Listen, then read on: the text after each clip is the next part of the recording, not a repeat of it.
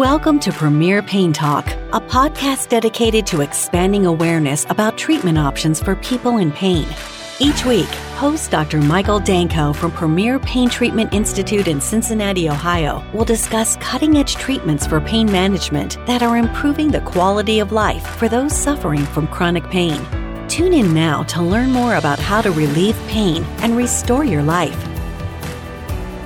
Hello and welcome to Premier Pain Talk. I'm your host, Dr. Michael Danko.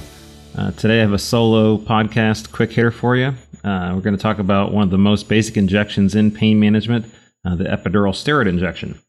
This is going to be a quick overview of what that injection entails and what it is, common conditions that we treat with epidural steroid injections, some factors that need to be considered ahead of time, and prerequisites prior to completing the injection. We'll determine whether that injection was successful and how we look at that from the medical perspective and also from the insurance perspective of how when your insurance company will pay for you to have it done again. We'll talk about how often you can get these injections, maybe some reasons not to get the injections. In medical lingo, we call those contraindications. And also next steps if the epidural injection isn't lasting or working as well as we want. So what is an epidural steroid injection? This is a injection of steroid into a space along the spine called the epidural space. The epidural space is we call a potential space just outside of the intrathecal sac, or which is where the spinal cord is housed. So the spinal cord travels from the base of your skull down into your low back, and these big nerves called nerve roots come out of the spine and into your extremities, and they're what help control a lot of the major functions in your body. And when you have a condition such as a herniated disc or a degenerative condition called spinal stenosis, you'll start to get some compression of those nerves, and that can cause symptoms, predominantly pain, but people will also experience numbness, tingling, burning. They may have some decreased sensation in a hand or a leg. And these are all signs that there's some inflammation going on in the spine, and there's some irritation of the spinal cord or the nerve roots. And so we do not want to inject directly into the thecal sac where the spinal cord is. But luckily we have this space just outside of it where you can inject steroid, and steroid is a potent anti-inflammatory medication, and that can reduce the inflammation in the area and relieve the pain and reduce some of those other symptoms that I mentioned. So this is a injection that we do typically in an office setting, or sometimes in an ambulatory surgery center or hospital setting, depending on where the procedure is being done. This is a procedure that typically involves X-ray guidance, where you use something called a fluoroscope to take pictures of the spine and help us target exactly where we want to go.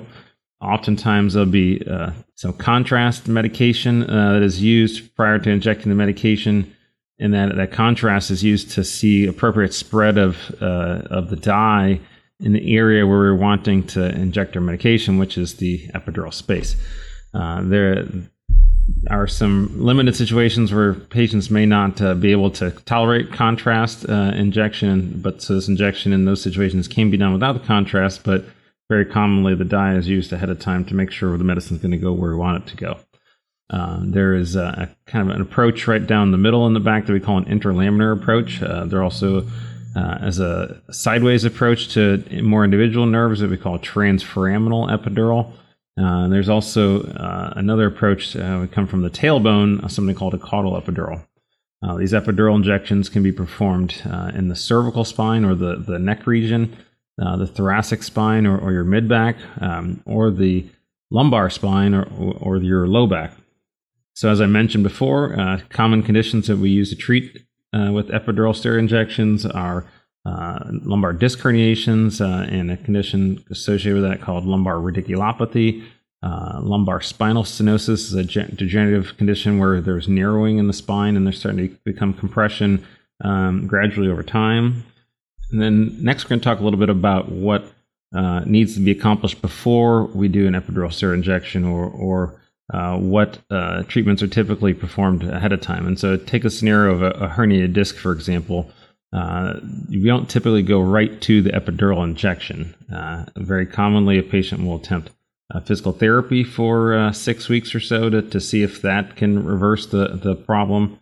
We'll typically need to have imaging so we can see exactly where the problem is. So this would be typically an MRI or a CAT scan. And then depending on your insurance or other factors, you may need to get an X-ray initially and complete that physical therapy first. Before that, we'll get that MRI scan. You may try anti-inflammatory medications or massage therapy or chiropractic care. But once the conservative treatment and some non-opioid medications are considered and patients continue to have symptoms, then often we'll move forward with the epidural steroid injection. How do we determine if this injection is successful? So in general, we want to see at least a 50% reduction in your pain and your other symptoms for at least 6 weeks. Ideally, I'd like to see these lasting 2 or 3 months or more. If you don't have an absolute reduction of more than 50% in your pain, but you do have functional improvements where your disability index is a questionnaire that we ask patients. If there's signs that from an objective standpoint that you're doing more and you're more active, then that can also be a good sign of success. But these injections can typically be repeated up to every 3 months or 4 times a year. So practically speaking, I'd like to see these injections lasting at least 3 months or so. Otherwise, if it's lasting for shorter than that, then there are going to be some gaps in therapy where we do the injection, it doesn't last the full 3 months. We have to wait until the 3-month period before we can repeat it again, and so on and so on. So if we're having a really nice, successful treatment pathway with epidural injections, I'd like to see them lasting at least 3 months, and that way when you need to have it repeated, there's no disruption in your relief and your ability to continue to function and work and do your other life responsibilities. When will we consider not doing the epidural injection, or what do we consider to be a contraindication to epidural injection? Well, if a patient has diabetes and they have trouble controlling their blood sugar or their blood glucose, where that dose of steroid into the epidural space will potentially elevate that glucose level further. That could be problematic. So patient has an average blood glucose level that's consistently running above 200, they may not be a candidate for epidural injections. If they have diabetes, but it's reasonably well controlled, they may tolerate this injection just fine with just potentially some monitoring afterwards and checking sugars to make sure that they don't develop a problem in that area. If a patient is on a blood thinner or something called an anticoagulant, we will need to be able to stop that medication temporarily prior to the injection. There are a lot of different types of blood thinners out there. For example, there's something called Coumadin or warfarin. There's Plavix, there's Relto, Eliquis, and so on and so on. And we have guidelines where it says, okay, this blood thinner needs to be stopped for this number of days prior to the procedure. And then we stop it for the procedure, and then we wait about 24 hours to restart it just to make sure if there was any minor bleeding from the procedure itself, that it is stopped. And then the patient will resume their blood thinner. And so that short window of time, we will want to make sure that it is safe and appropriate to be able to stop that. And if your cardiologist or your primary care doctor or whoever's managing your blood thinner says that temporary stoppage is not possible, then that may be a contraindication to this injection.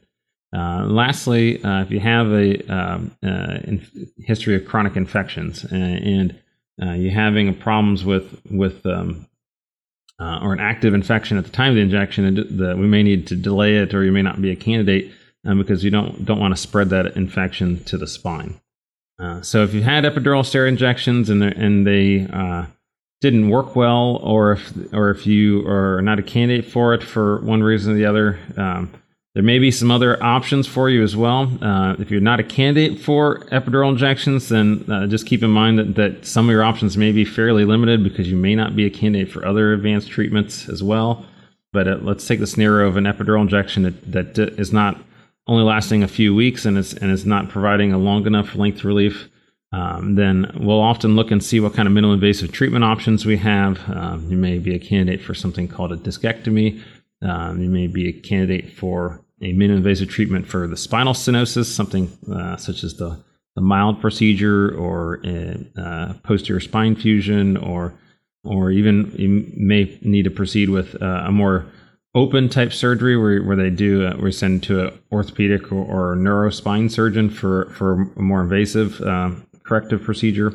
There also is a device called a spinal cord stimulator that can be a very effective way to treat persistent back and leg pain after epidural injections are not successful, and one reason or another not a candidate or don't want to proceed with surgery.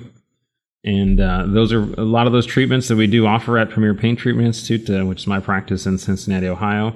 You can discuss that with us at one of your clinic visits, or if you are not in the Cincinnati area or you don't see our practice, definitely feel free to discuss future options with your pain management provider or your providers helping you with your pain issues where you're listening from.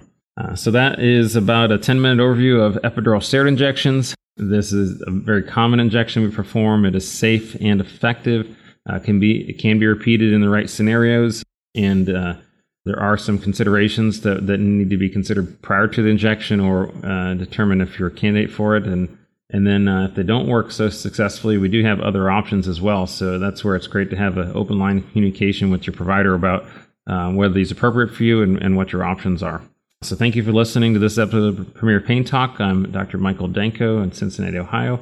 And then don't forget to rate, review, and add comments on whatever platform you're listening to the podcast. Thank you for your time.